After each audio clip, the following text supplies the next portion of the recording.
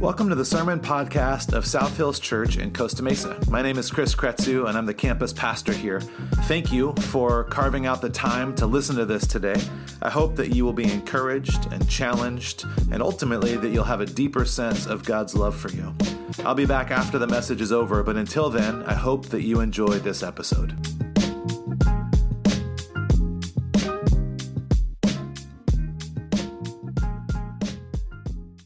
All right, good morning.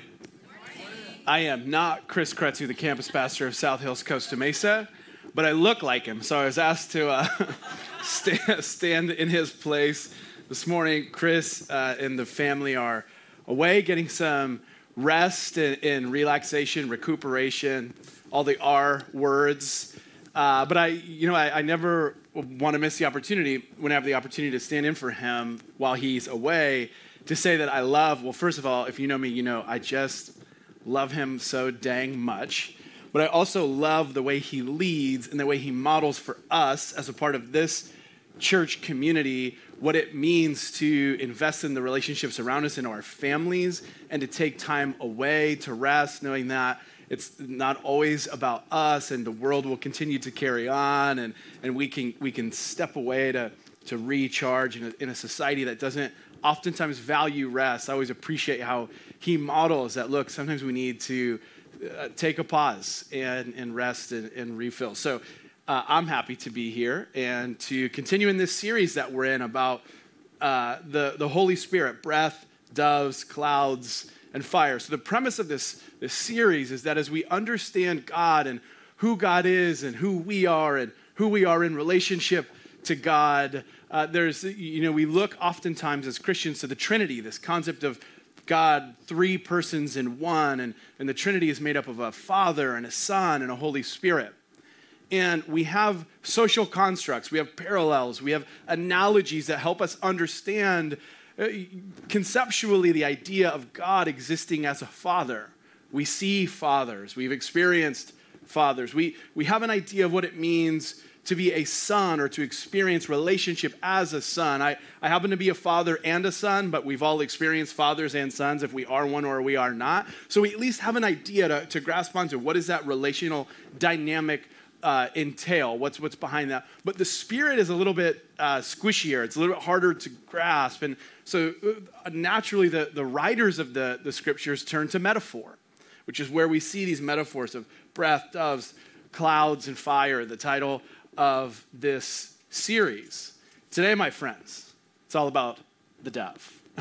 So before we dive in and look at this metaphor of the dove, if you're willing and able, would you stand with me as we read a passage? And then I'll pray. You know, the reality is that this ancient text, these stories and letters and poems, although sometimes confusing and oftentimes difficult to understand, have weight and value and practical application in our lives. So we turn our attention to them, and then we're gonna pray, and we'll start to get after it.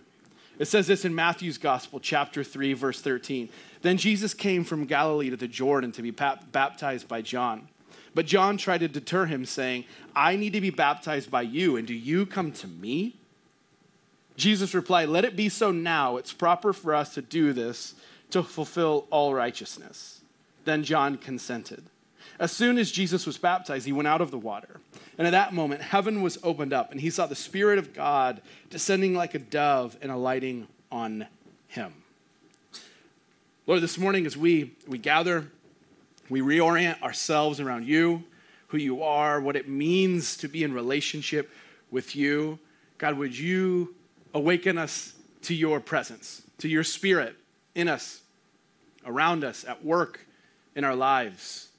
Lord, would you give us eyes to see what you would have for us to do next? Would you give us ears to hear whatever message we may need from you in this moment? And would we leave a changed people because we have opened eyes and ears and we're watching actively for you in our lives? Lord, be at work in our hearts so you could be at work through our lives. And we pray this in Jesus' name.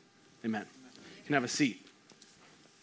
So for context here, we've got two wandering Jewish teachers, John and Jesus. John, we call John the Baptist often because he traveled around teaching this concept of turn or return to the one true God of Israel, and then mark that decision by this outward display of water baptism. It's a tradition we carry on now. Even for those of you who were here a few weeks ago with a giant thing here, tub, basin, baptismal, whatever, like the cowboy tub that we baptize one another in. We practice this even now because it's this powerful demonstration of I'm receiving this new life God has for me. So I'm going to go down into the water and I'm going to come out a new person with access to this new life, this recognition, this public demonstration of something that's gone on inside my life. This was John's message, but part of his message was also there's somebody else coming. So yeah, I'm going to baptize you in water, and we're going to keep doing that. In fact, Jesus even took part in that, but he said someone's going to come and baptize with the Holy Spirit. So like water we can touch, we can descend into, we can come out of, we can dry ourselves off from. But so this concept of the Holy Spirit and baptizing by the Holy Spirit was something different. So it's not just like there's going to be a better teacher than me coming. It's that, no, God is sending someone who's going to be doing this new thing, and it's going to be powerful, and he's going to be baptizing by more than just water, but by this Holy Spirit. So then these two teachers begin to engage in this back and forth. And Jesus, as he typically, always does, wins the argument with John. John's like, whoa, bro, like, yes, I'm the Baptist, but like, you're the one I've been talking about. Like, you got this switched up. Jesus is like, no, I want to do this. I want to experience this demonstration. I want to model this for people. It's why we still do it today. John loses a one sentence long argument. He says, okay, John consented. It's like, I'm not going to win this one. Let's do it. And that's where we see the Spirit descend on Jesus like a dove. You see, we see the Spirit descend. We have John, this teacher who had come to notoriety at the time. And then we see this dove alight upon Jesus. And there was this tradition of anointing a new leader and understanding all the dynamics and what's underneath the surface. What's happening here is that John is anointing Jesus, even a peer of his, but he's saying, look, everyone pay attention because something new is happening here. We are going somewhere. And it says, heaven was opened when the dove descends. And in Mark's gospel, Mark uses a word that's translated torn. Heaven is torn open. It's split. It's divided. It's open. There's a tear in the heavens. And this opening of the heavens, it's as if the separation between God and man, the separation between heaven and earth, I'm here, God is somewhere else, that is torn. That's open. That's separated. Why is that significant? Because even here in Jesus' baptism, it's as if heaven is invading the earth. That this kingdom of God, which Jesus said over and over and over, it's here, it's near, it's among you, it's inside of you. So even here, the separation of heaven and earth is being torn. Mark uses the same word later in his gospel when Jesus dies. It says, when Jesus died, the temple veil was torn. And in fact, it says it was torn in two. And that's a significant moment for the early Christians. It's a significant moment now even, because what that symbolized was access to God. You see, this veil in the temple is what separated basically everyone else other than the high priest from God. So you had an intermediary, you had priests. So I would talk to the priest would talk to God would talk to the priest would talk to me. We all know that concept because we've all played the game telephone. So the Jewish people understood this concept of like, there's something other that I am held back from, I am kept away from, that the priest has access to, one priest at a certain time of the year, otherwise it's off limits. So when that veil got torn, it symbolized, it represented everybody with having the ability to have direct access to God. But it's not just when Jesus died. The message is being made clear here as well. Even in Jesus' baptism, before he's done anything, before he's taught or healed or done miracles, Jesus is bearing witness to this invasion of God into earth, of heaven to earth, present, now, here. So it says, heaven opens and God's Spirit descends like a dove. This would have been a major callback for this first century Jewish audience because a dove played a pivotal role in one of the most important moments in their story, in their narrative. In the Hebrew scriptures, we have the story of Noah in the flood, where you see a dove play a role. So Noah is on a boat in the middle of death, destruction, chaos, confusion, uncertainty. And then we read this. Then he sent out a dove to see if the water had receded from the surface of the ground. But the dove could find nowhere to perch because there was water all over the surface of the earth. So it returned to Noah in the ark. He reached out his hand and took the dove and brought it back to himself in the ark. He waited 7 more days and again sent the dove from the ark. When the dove returned to him in the evening, there in its beak was a freshly plucked olive leaf. So this is Noah sending this dove out into uncertainty, into a wasteland, into chaos.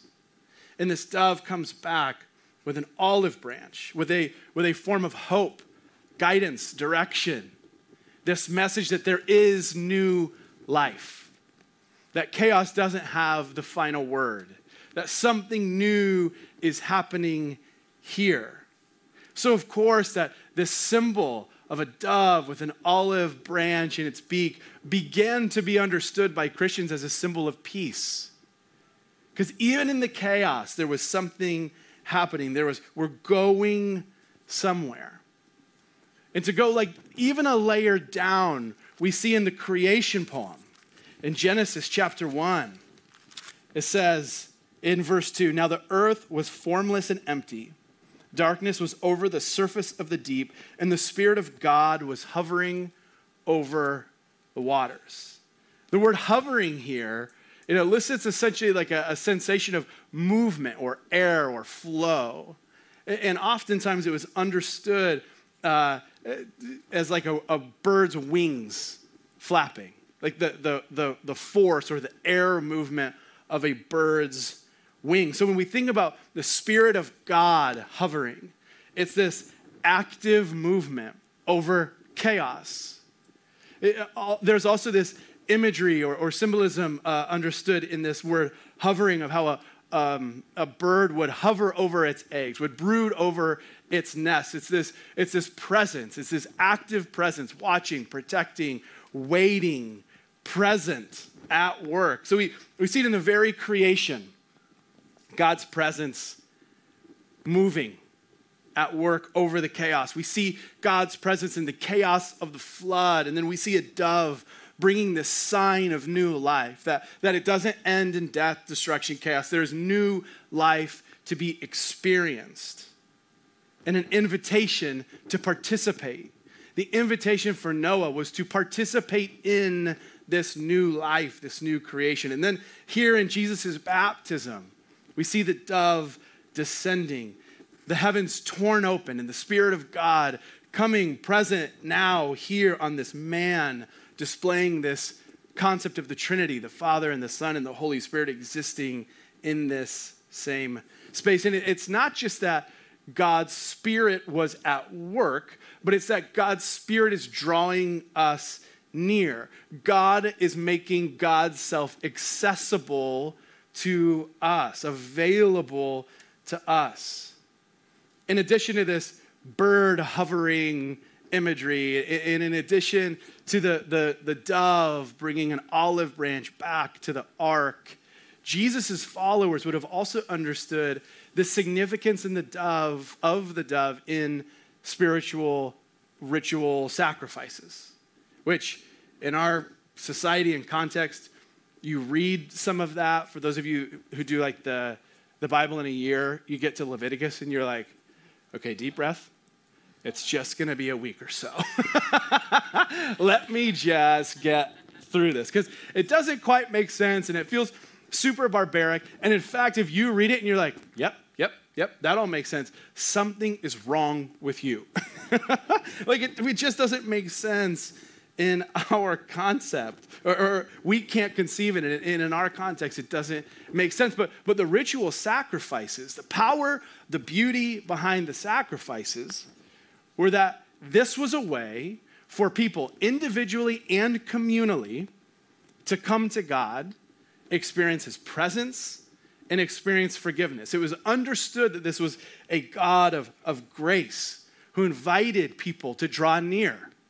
So you bring your stuff, not in a sense of, I don't know if I've crossed the line, for the however many plus one too many times, and I don't know if this is going to be accepted. I don't know how this is going to go. I don't know if God's going to stay mad at me. I don't know if he was ever mad at me. I don't know where I stand. No, the beauty of the sacrifices and the reason they're so terrible to read, it was a very regimented process.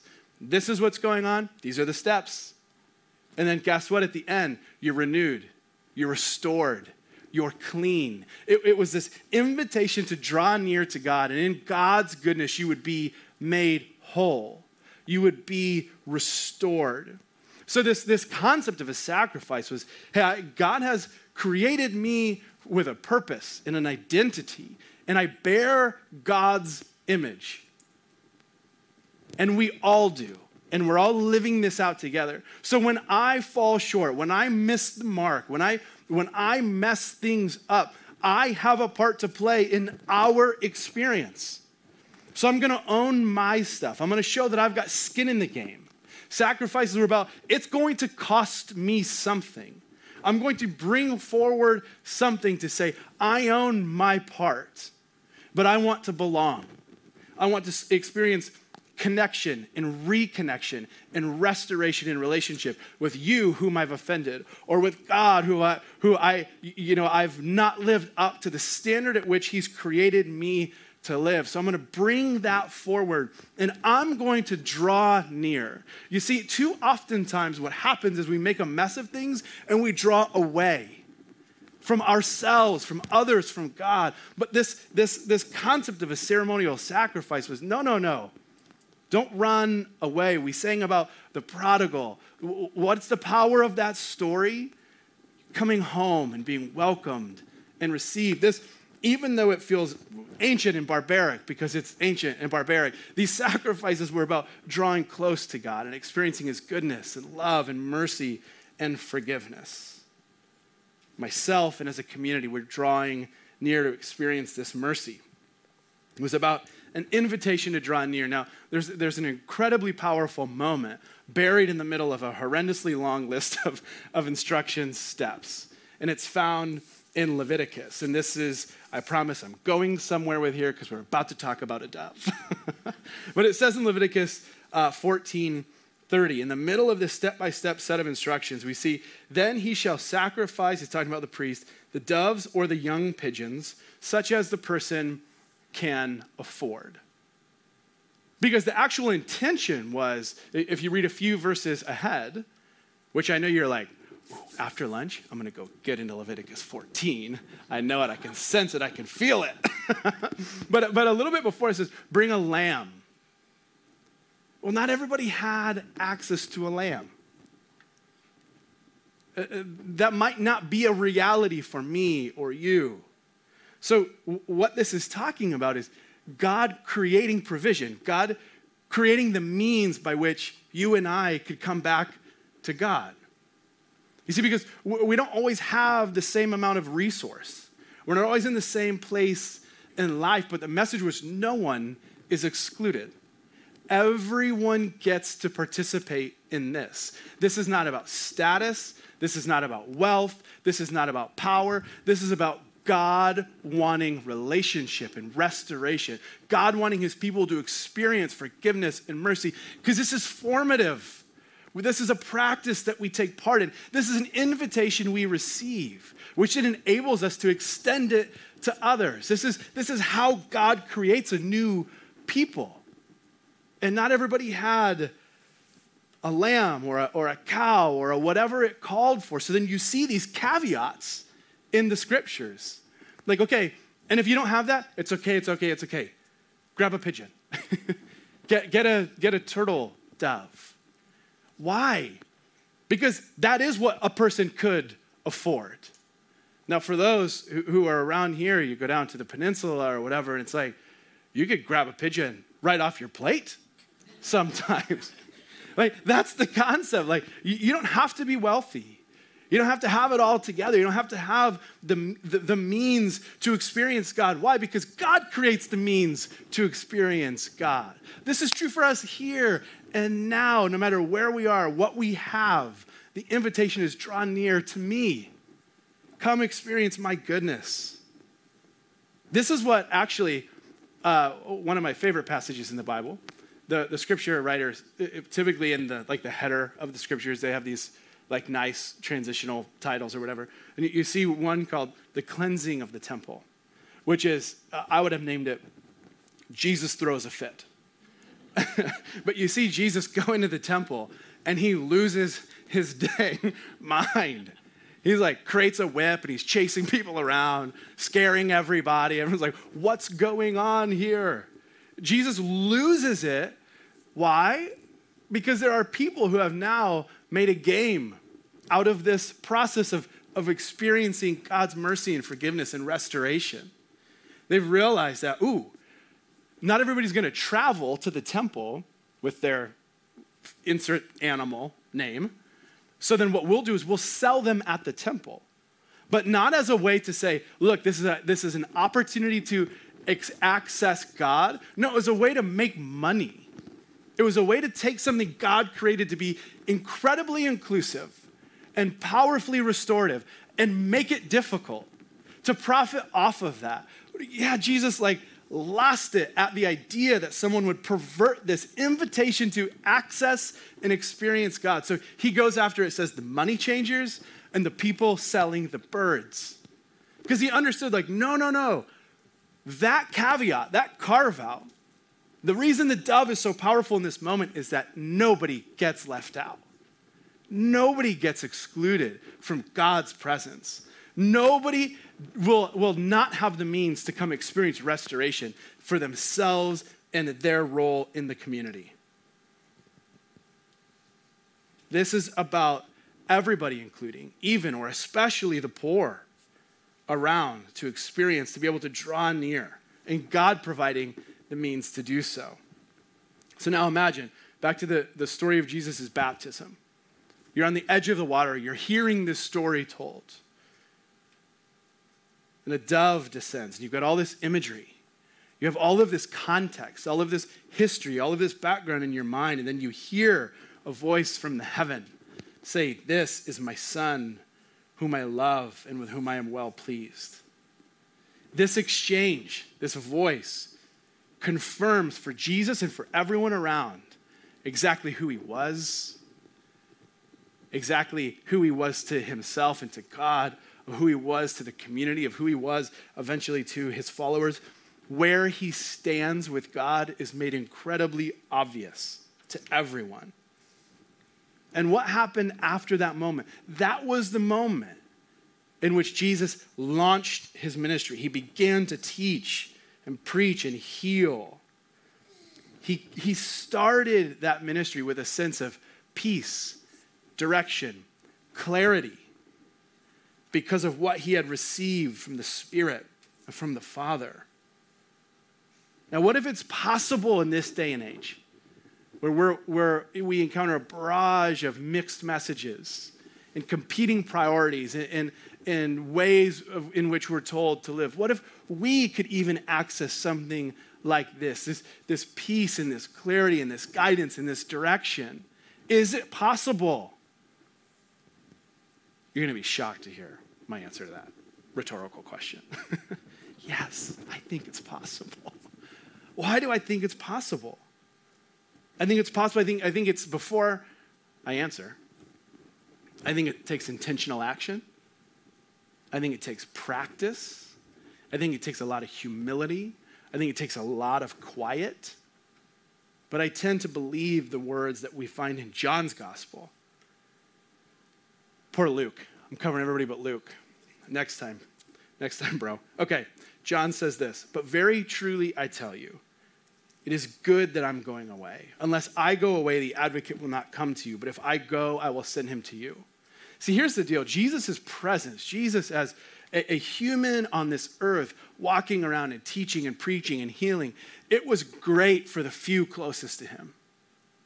It was really, really good for his 12 disciples. It was fantastic for those he touched and spoke into and physically healed, or whatever the interaction with Jesus was. That was awesome for them. But the reality of Jesus as a human man walking and teaching is that he can only interact with so many people. So even though those closest to him were devastated, crushed that he would go, not only because it didn't fit their concept of what a Messiah was to do, but because they had been living in relationship with him. And then before he leaves, he says, no, it's good. It's good that I go. Why? Because it's bigger than just him. It's bigger than just them. This kingdom of God, this work that the Spirit has been doing, was still doing, involved all of us. It involves all of us. This is how Jesus could then invite his disciples to keep it going. He said, look, I'm going to send you an advocate. Like, you all need help. That's clear. And the gospel writers didn't try to cover that up. Like, oh, these probably weren't the best picks, but here we go. Hold on for dear life. No, but he understood. No, the Spirit that I'm going to give you, this helper, this advocate, it's going to equip you. It's going to encourage you. It's going to help you course correct. It's going to remind you of how this life is to be lived. Now go do it. Go do it. Go into all the world. Go everywhere. There's no off limits. Go. You make more disciples. Go. Keep this thing going. This isn't just about me. This isn't just about this moment. This isn't just about our relationship. It's about a bigger thing that the Spirit's been up to since the very beginning. It's about something that the Spirit is doing even now, and this Spirit is going to be with you, in you. That's why we say Jesus baptized with the Spirit. He allowed people to experience the reality of the Spirit animating them and awaken to the fact that God's Spirit is in us and with us and for us and around us. It goes before us. It teaches us continually. It transforms us. Transforms the way we live and think, interact, react. That's why Paul was able to remind the church in Philippi. First of all, the fact that there even was a church in the Philippi meant that his followers had the audacity to do it. He said, go, and they went. They went. Why? Because they experienced this power, this force. Even a people who were not welcomed, who were persecuted, who were a threat, they went anyway because there was a new thing going on, and they were invited into it. They were invited into it. So Paul says to these people, finally, brothers and sisters, whatever is true, whatever is noble, whatever is right, whatever is pure, whatever is lovely, whatever is admirable, if anything is excellent or praiseworthy, think about such things. This is a very Instagrammable message. It's very like, that's good. I'm not going to argue that. But the reality in our lives is this feels one of two things. One, it feels a little like mind over matter philosophy. Like, oh, let's just pretend that life is not hard. And I just like, look at the fun thing, you know? So it's like, I don't buy that. Like, I don't buy the depth of that. Or we say like, yeah, that's wonderful. In fact, I'm going to get a forearm tattoo of that bad boy, but I don't know that I can really buy it. Like, it's a great, this is a great mental concept. But life is hard, and I don't have mine together. And I'm going to go to work tomorrow. My boss is still going to be a jerk. Or I'm going to, go wherever, and I'm going to encounter somebody. I'm going to react like an idiot. or I'm going through something. I've got trauma that I haven't healed from. Or I'm in a situation or a season in life that's very hard and this doesn't feel true. Like I don't see anything good. I don't see anything praiseworthy because my life's a dumpster fire. Like sometimes that is our experience. That is our reality. And actually that's the good news. That's the invitation because guess what? None of us are going to figure this out on our own. We're never just going to have a mental assent to like all of these sets of beliefs and then away we go happily ever after. No, things are going to be hard. Life has ups and downs. There are good times and there are bad times. There are good moments within bad days and there are bad moments within good days. And we experience all of it. So for us to just like do it under our own strength or will it to happen is not going to work. Maybe for a minute, maybe for a day or a week. That's not how it works, but that's the good news. That's the invitation in all of this, is that God's Spirit has been at work since the very beginning. God's Spirit has shown up over and over and over with new life. We're going somewhere. This isn't the end. The chaos isn't how things are to pan out. Death doesn't have the final word. God is doing something. So then we read passages like God's working together all things for the good of those who love him. Or you have access to a peace that passes all understanding. You just like want to hit the BS button. You're like, not me though. Like surely that can't be. That can't be good. That can't be God. He surely can't be at work in this. The reality is there's never a materially happy ending promise. What we can, though, experience is transformation. We can experience this new life, this new hope, this new way of being in the ups and the downs, in the good and the bad. That's why Paul says, focus on these things, because there is good around you. There is lovely around you. There's admirable things around you. There are excellent, praiseworthy things around you. You might not feel like it, but this is how we begin to experience transformation, or a transformed mind, as Paul called it. Why? Because God is near. God's Spirit is at work. God's Spirit is drawing us, all of us. No one is excluded. If you're in this room and you feel like, yeah, this is all great, but not for me. I've crossed the line, or I've screwed it up one too many times, or I've, whatever it is, grab a dove. Because that's what God makes available. You don't need to figure it out. You don't need to manufacture the answer. God makes God's self available, accessible. He invites us to draw near. So this week, as we go from this room into whatever is next for us, whatever context or environment you're going to operate in for the next week, I want us all to think about this passage. I want us to read it. I want us to write it down. I want us to say it in our heads. I want to say it out loud, say it to each other. But think about this, meditate on this, internalize this word that Paul has for us. And if as you're doing it, your reaction is like, I don't feel it. I don't buy it. Good. Ask for God's help. Do a work in me. I can't do this on my own. I can't get here on my own. I can't see it. I can't see the goodness. I can't see where you're working. Good. Ask him to help you see. That experience of experiencing God will change us. And it's a practice. It's not just a one-time, I've seen the light and, whatever. This is a practice or a discipline to sit, to meditate, to read these words and experience God's closeness, presence in our lives. It's a gift. It's a gift that God's Spirit allows us to step into. It is simply an invitation to be received. My prayer this morning, in this moment, and through the rest of the week is that we would become increasingly aware. We would be tuned in. We'd be paying attention. We'd be watching for God to be at work. We would have these prompts to see the true, the good, the noble, the right, the things that are excellent and praiseworthy, even if, or especially if things aren't going our way, if things don't feel good and right or praiseworthy. May we do it anyway. May he give us the eyes to see that, no.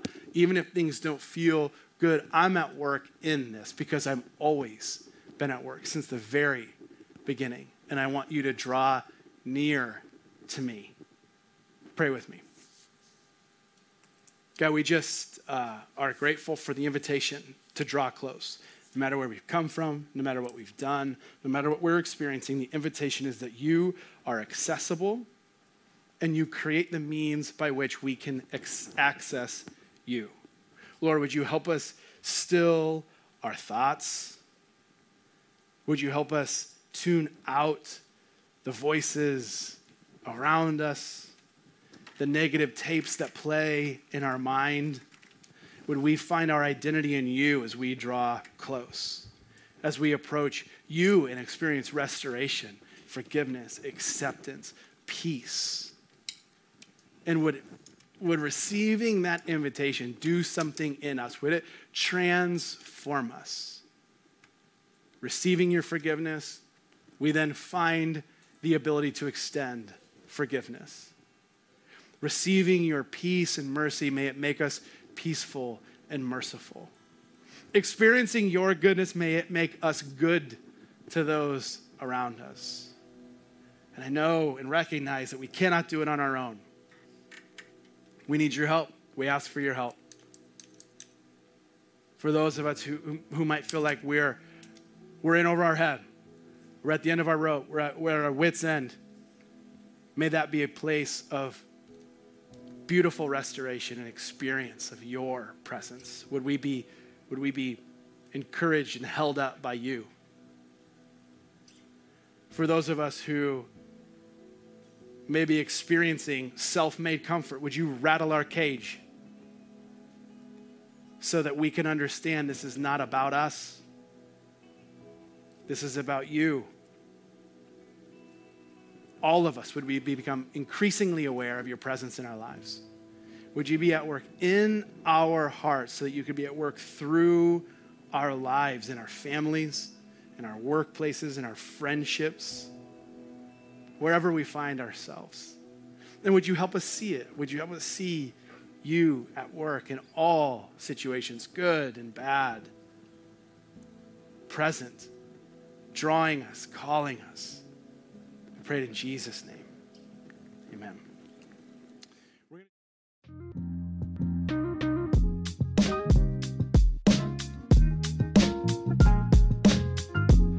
Well, regardless of where you may be at in your faith journey, I believe that everyone has a next step that they can take. If you'd like more information about what it means to put your trust in Jesus, information about getting baptized, or maybe even attending a Discover class to grow more in your faith, you can visit us online at southhills.org/Costa Mesa, and then scroll down to the Next Steps section. If you'd like more information about tithing or supporting South Hills financially, you can visit southhills.org/giving. Thanks again for listening today, and I hope that I get to see you soon.